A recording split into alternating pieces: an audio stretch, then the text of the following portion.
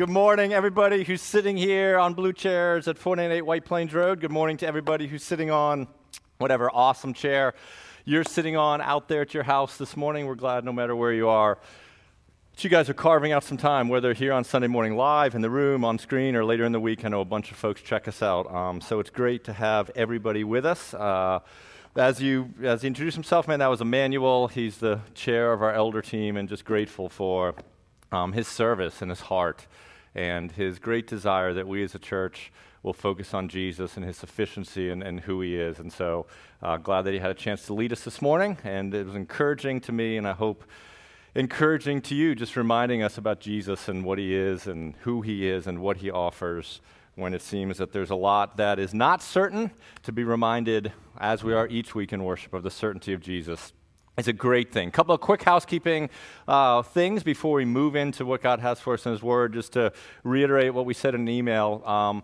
Our fall plans are largely cemented. The surveys we sent out, like we've said, have been really helpful. We're in the final stages of going to digest those. But we're going to communicate to you around September 17th what things look like in the fall. We're waiting a little bit intentionally. It's not because we're trying to figure it out. It's because we thought for a bunch of our families at school, if you're anything like my family, I have more emails about what my kids are supposed to do when they start school this week. I don't even know, right? I have a few different degrees, and I'm trying to figure it out. And we know some families just started their kids last week. Other families are starting their kids this week.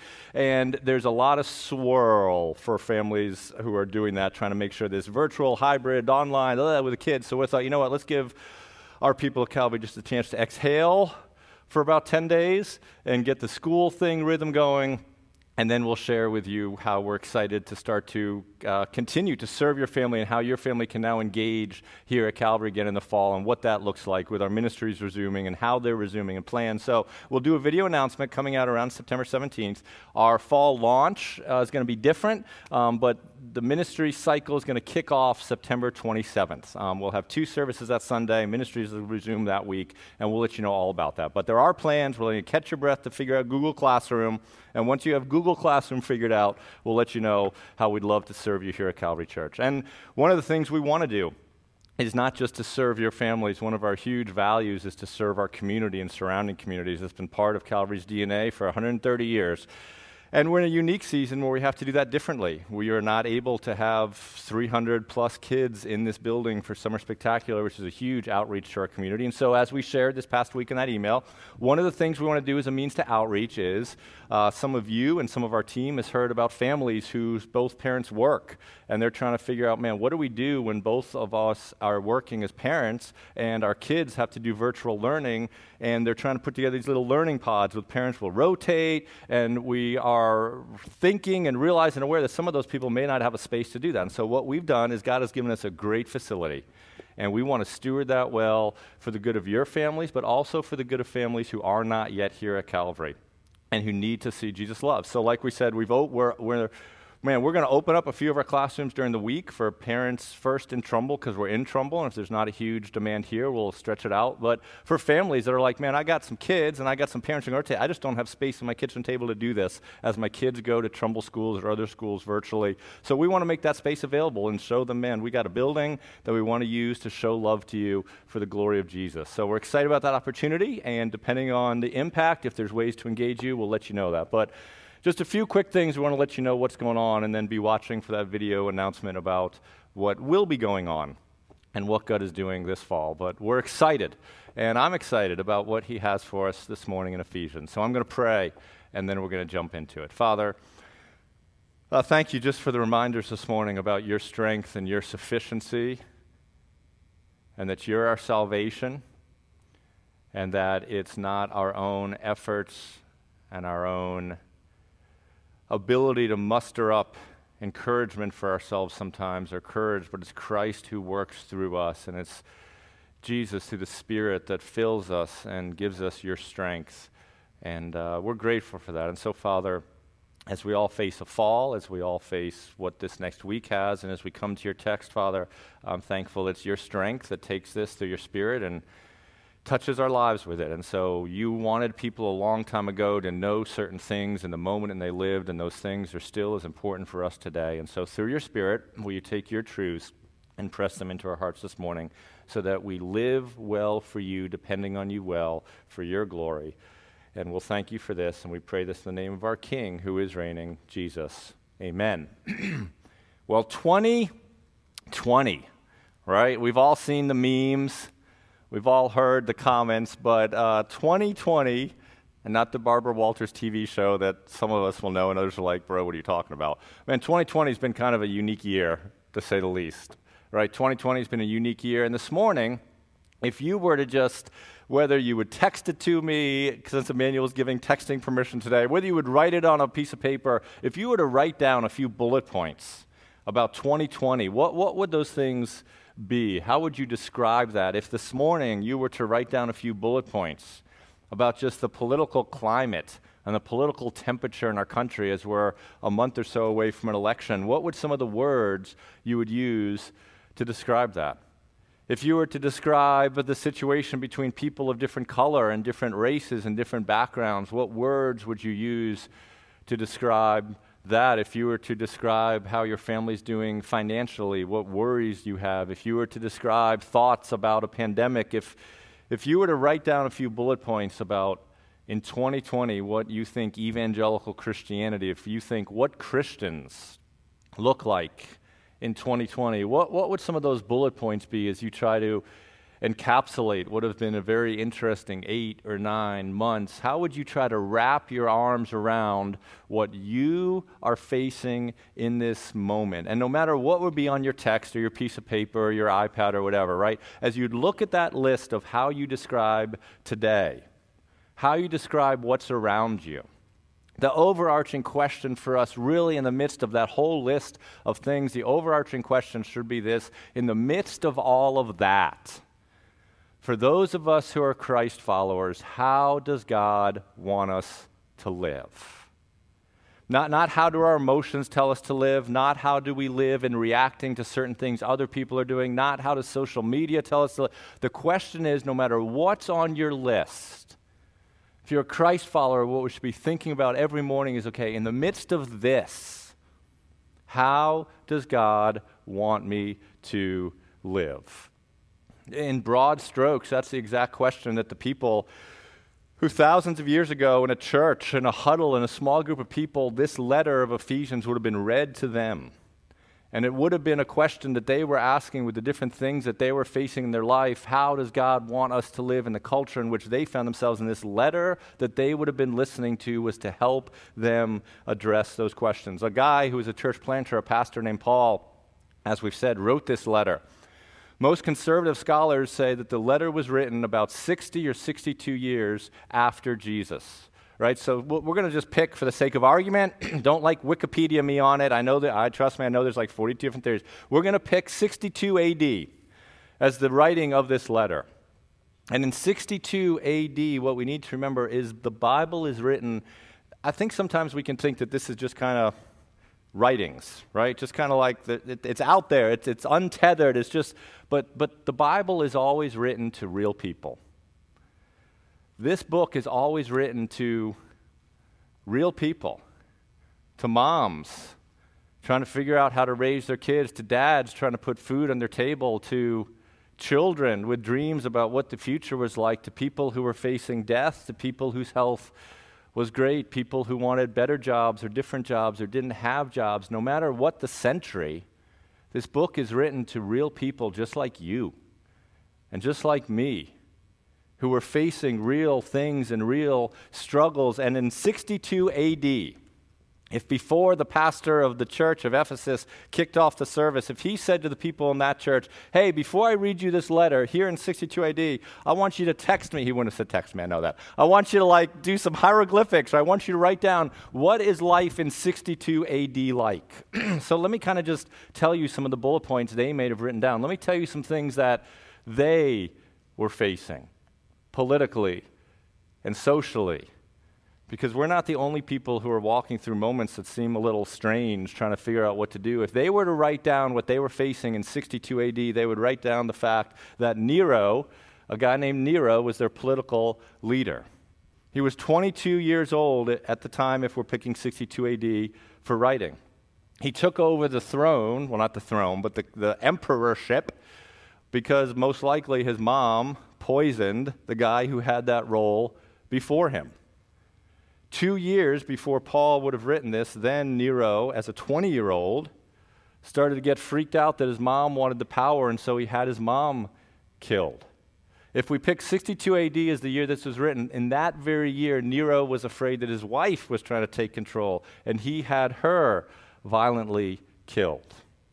In 2 years from the date of this writing, he's going to start this political initiative where Christians need to be arrested and killed.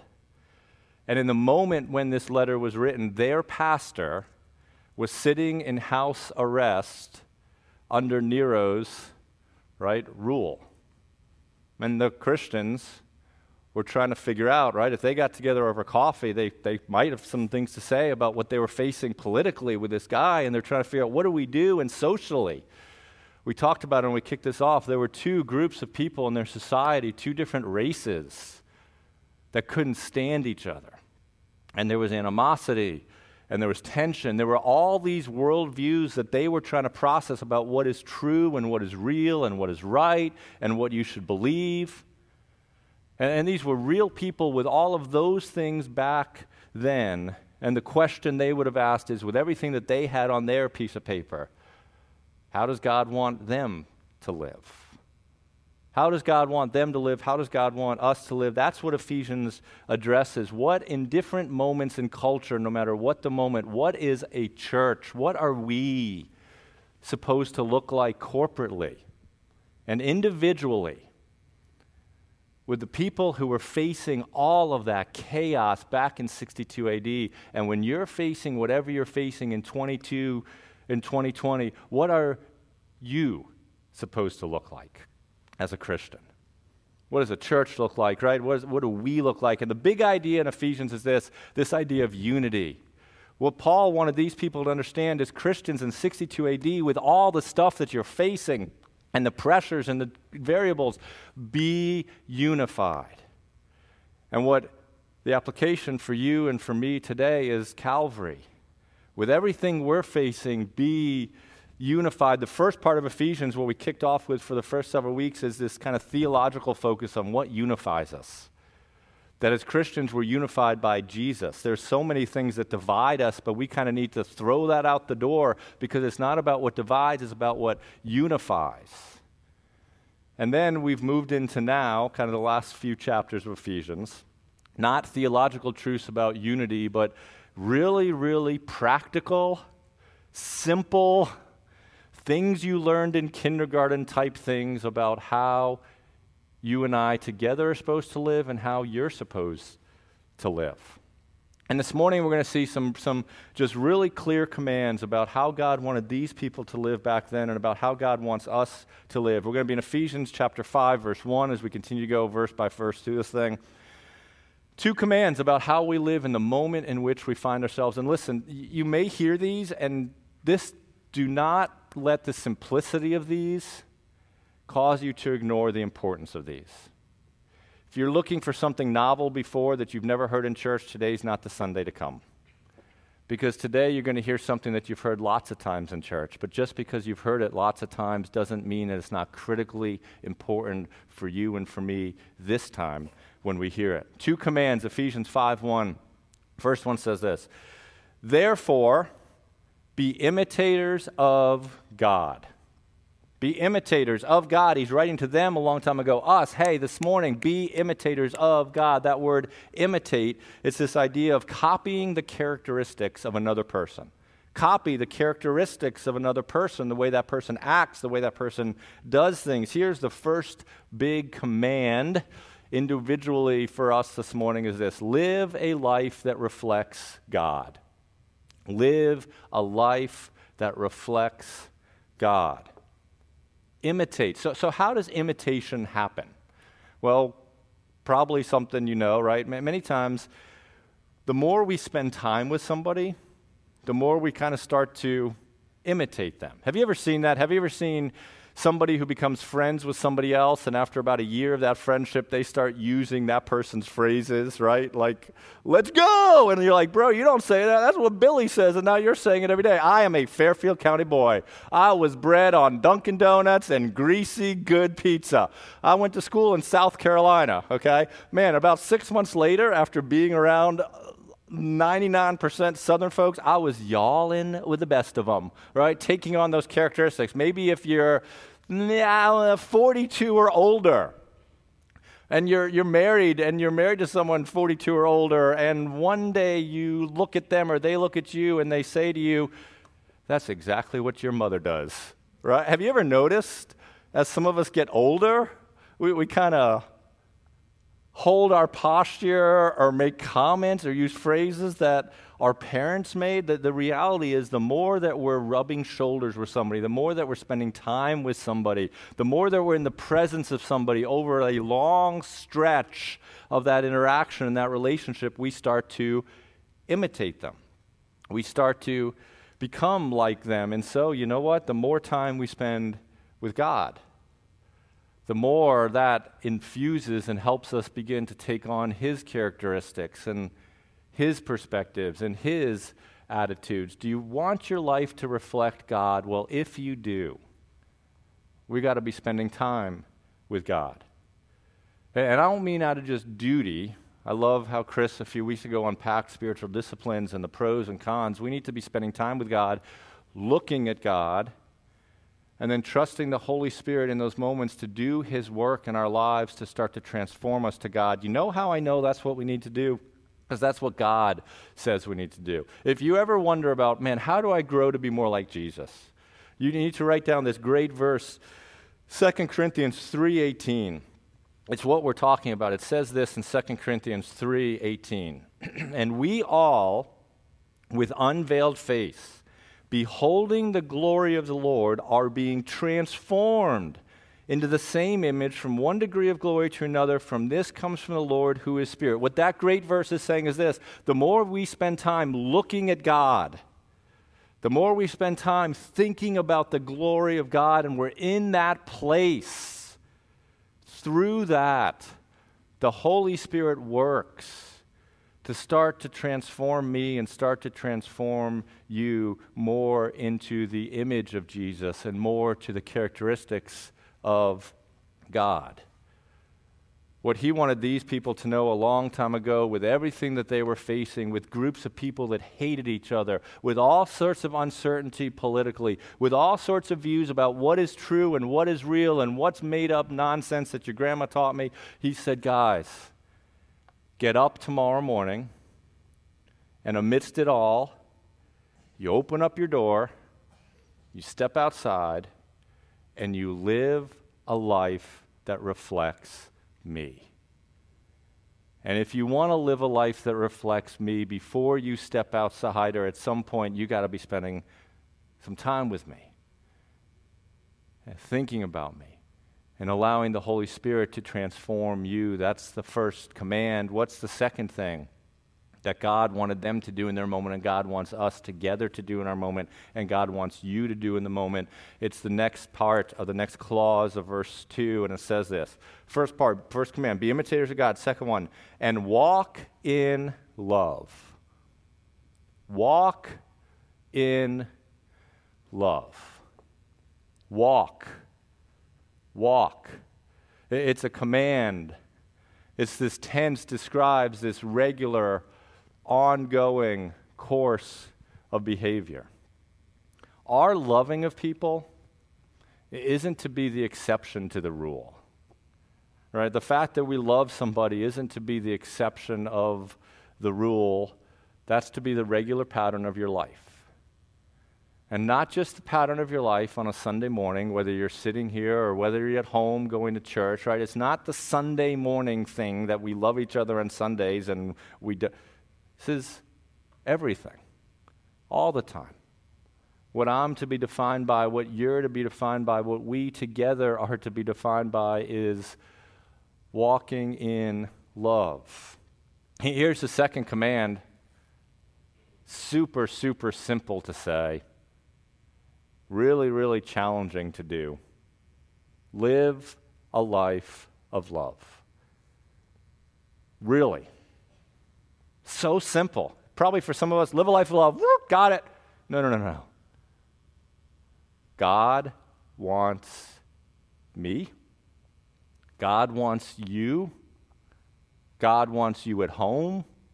God wants us to live a life of love. He's telling these Christians a long time ago, guys, when you walk out the door, not only do you live a life that reflects God, but when you open up your door tomorrow morning and you go to work, you go to school, you go to wherever, you do whatever, love. Love. You know, it's interesting, love, this is a super short book, Ephesians. I know we're taking a while, but love is mentioned 20 times in this book. If you were to add up all the time that Paul mentions love, all the discussions, 2/3 of the mentions of love in all of Paul's letters are found in Ephesians. He's hammering the thought of love. That's because in this particular moment, God wanted these Christians to love each other because he knew that love would bring about unity. And he wanted this church to remain unified in the face of what they were facing, and love was a key factor to help that happen. And in the culture in which they lived, with the chaos going on, man, he was deeply desiring them to love the people around them, because what the culture around them needed to know was God. And that love would reflect and will point them to God. In this moment, with whatever's on your little piece of paper about what you're facing, you know how God wants you to live? He wants you to live a life that reflects God, and he wants you to live, and he wants me, and he wants us to live a life of love. Live a life that reflects God. Live a life of love. Me, you, us. So the question is, how are we doing? How are we doing?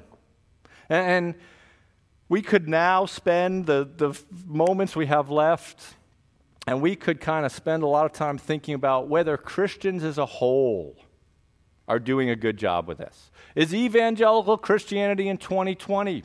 Our churches, our Christians, are they doing a good job reflecting God? Are they doing a good job loving? We could pontificate and think about, man, if those Christians would only do this differently, that would be better. If those Christians, if those churches, if these evangelical leaders would live this way, they would reflect love better, they would reflect God better. But you know what? To spend a few minutes thinking about how a bunch of other people are doing, I don't know if that really is the most helpful. Kind of dodges the question, right? It's super easy for you and I this morning to be critical of a bunch of other Christians. Man, that's easy, right? I think all of us have the gift of being critical of other people. We may stifle it, but if I said, give me all the ways you think a bunch of other Christians aren't living well, that would be an easy discussion. But you know what? I don't know if it's ultimately that profitable a discussion. I don't know if it's really that time well spent, because we can't control how other Christians live.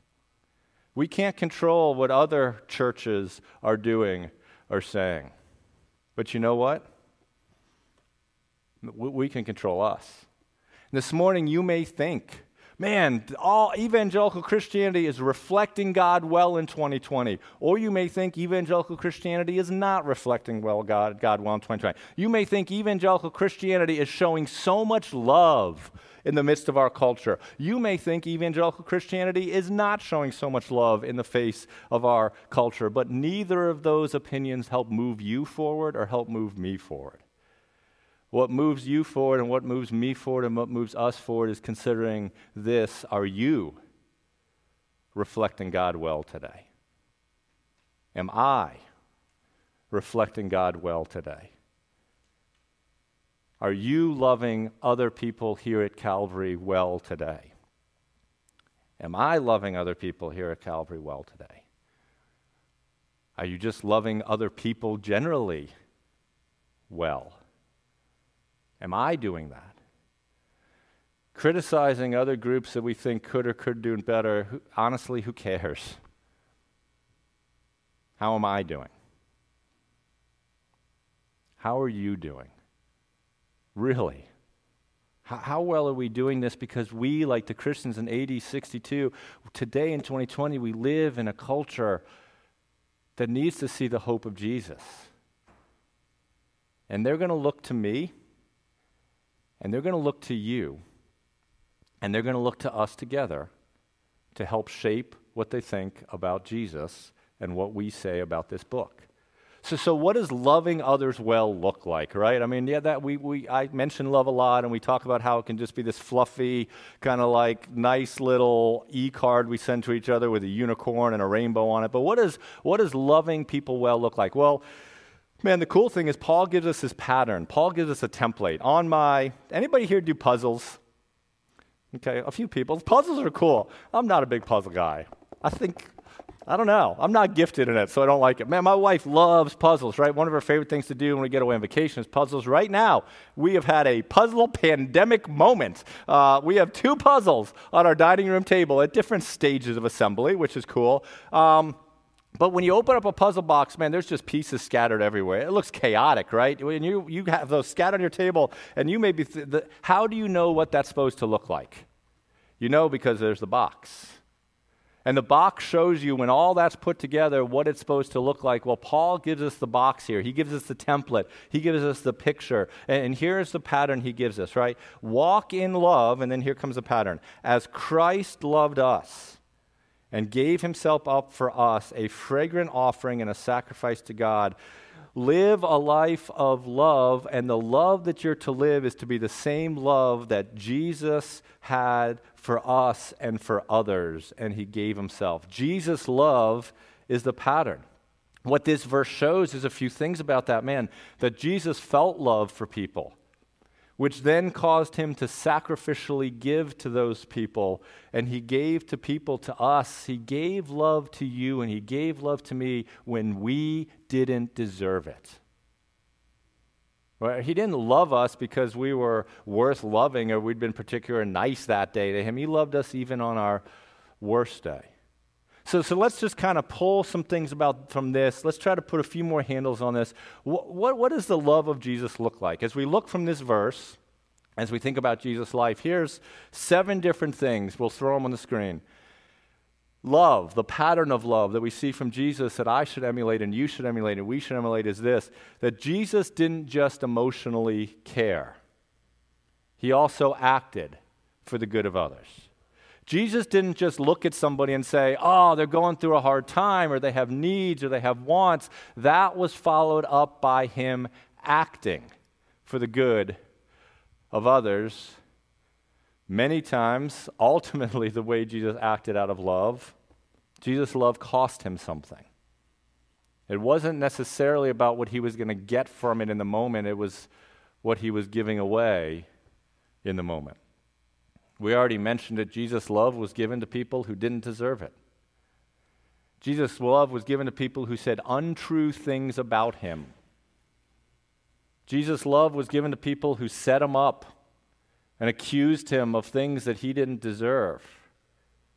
Kind of fourth point about Jesus' love was given to hurting people. And I'll add something to that, because it wasn't just hurting people that Jesus gave love. Jesus gave love to overly confident people who didn't think he even needed their love. In love, Jesus went, walked, stopped. It's amazing in the Gospels. I said this about a year and a half, or whenever we're going through one of the Gospels. It's amazing how many times Jesus would be walking by someone, and off in the distance would be someone hurting. And he would stop. He would stop. He would notice. He would engage. He would go to where they were. Jesus' love caused him to go to hurting people, and he was available when people came to him in love. Jesus gave up the right to always be right. I heard someone once share with me, they had a spouse who passed away, and, they were just kind of reflecting on lessons, and they shared with me these words. They said, you know what, if I had to do it over again, I wouldn't waste so much time always trying to be right. That stuck with me. Because as my wife could tell you, I like to be right. And there's been at least one time I wasn't right. But man, I think a lot of us, we just got to be right. We got to be right. We got to be validated. We got to have the person tell us we're right. And we cling to that. You know what this says about Jesus when he was being accused? At a certain point, he's like, I'm not going to defend myself in this moment. I'm going to take it. I'm not going to fight back. And Jesus' love ultimately led to forgiveness. Forgiveness. See, if you're trying to think about, okay, I need some handles to how to love like Jesus. Not when you're sitting only on the blue chairs and you want to be a good Christian, but when you're on Wednesday, when whatever it is happens that makes you angry, that makes you mad, or you see someone hurting, or you hear of something, or there's this need that bubbles up, man, that can help frame the way we're supposed to live and we're supposed to act. That is the puzzle piece box that when God, through his Spirit, through us spending time with him, puts us together, that, ta-da, I feel like Vanna White up here, ta-da, that is what you're supposed to look like. That is what I'm supposed to look like.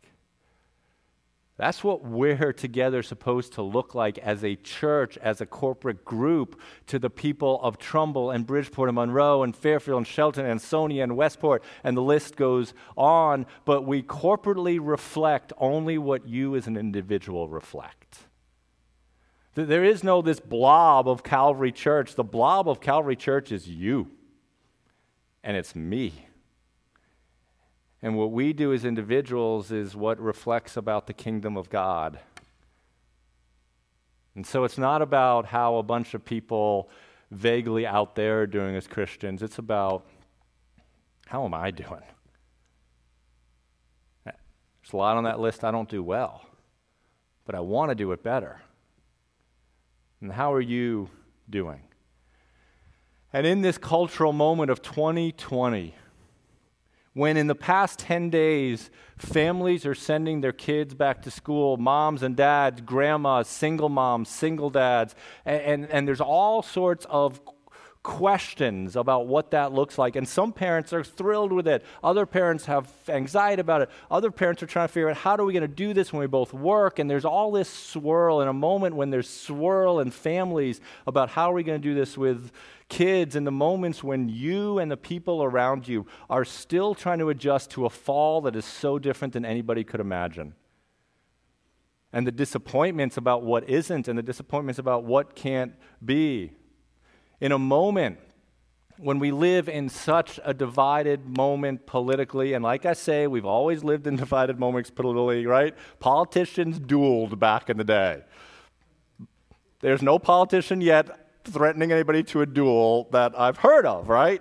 So, but man, when we live in a moment when it is divided, when social media has all sorts of ideas about COVID and about politics and about race and about masks, and when you are one click away from putting something out there on social media that you'll never be able to get back, in a moment when people of different colors and different races have different experiences, in a moment when your family has probably spent a bunch of time together and you may be getting sick of each other, and the patience may be wearing thin, in the midst of all of that, what an amazing opportunity you have and I have to stand out.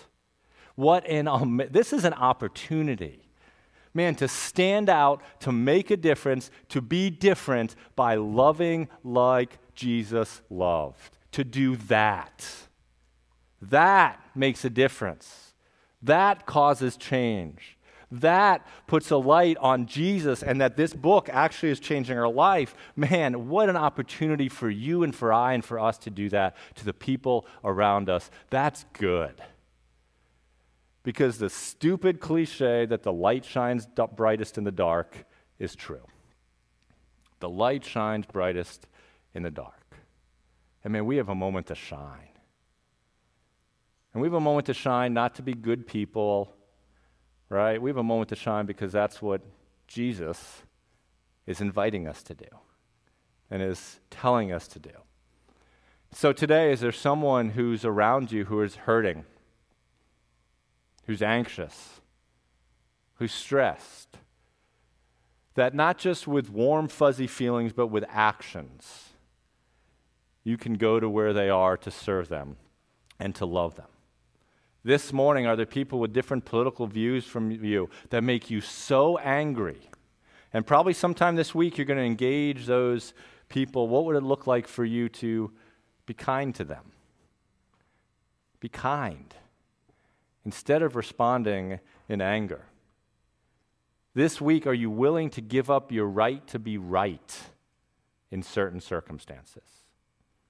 And I'm not saying be wishy-washy, right? I'm not saying we abandon the gospel. You guys know what I'm saying. I'm saying you're willing to give up your right, and many times to be right in certain circumstances.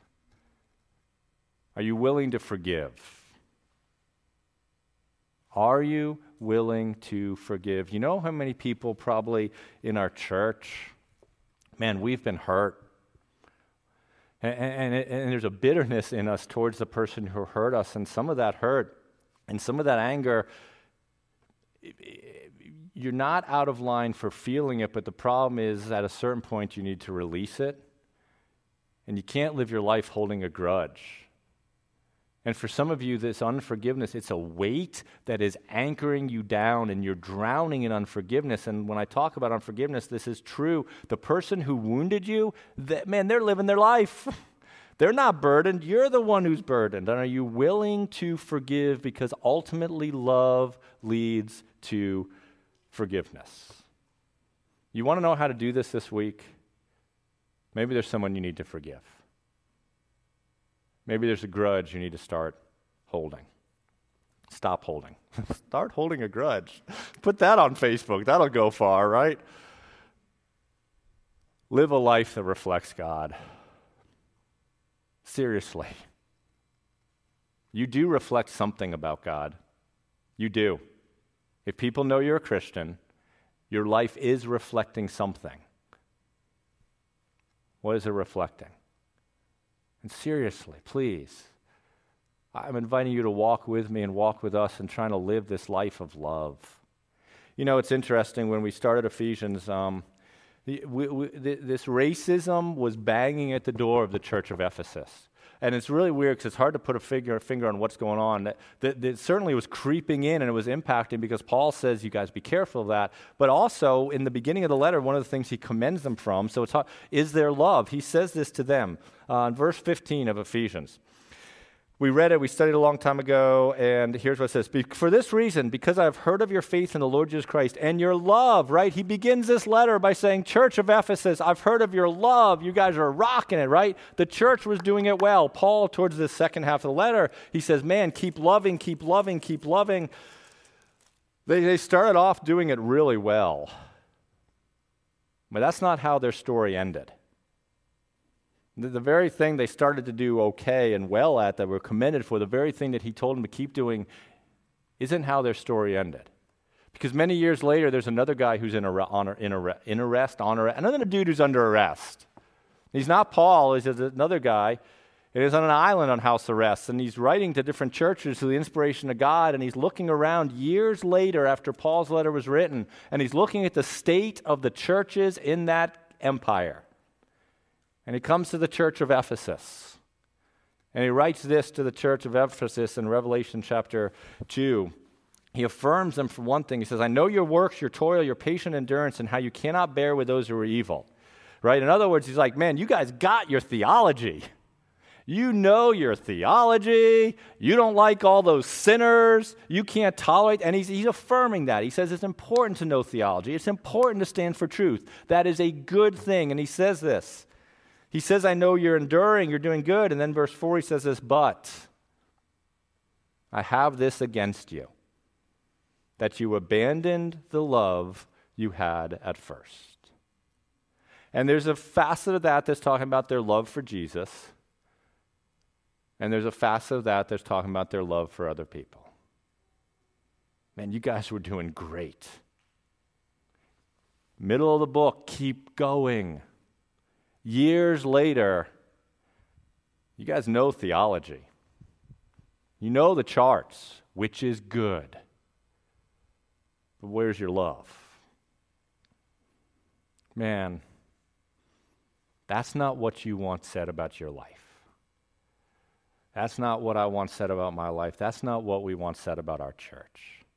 What we once said is, man, they were people who they clung to this even when it didn't make sense, and they lived their lives through this, and they knew this book, and they were people who loved. Live a life that reflects God. And for the glory of God and for the reputation of Jesus, please also live a life of love. And man, I'm walking this path myself, trying to do it. So let me pray. Great opportunity. Great opportunity. Let's not miss it in this moment.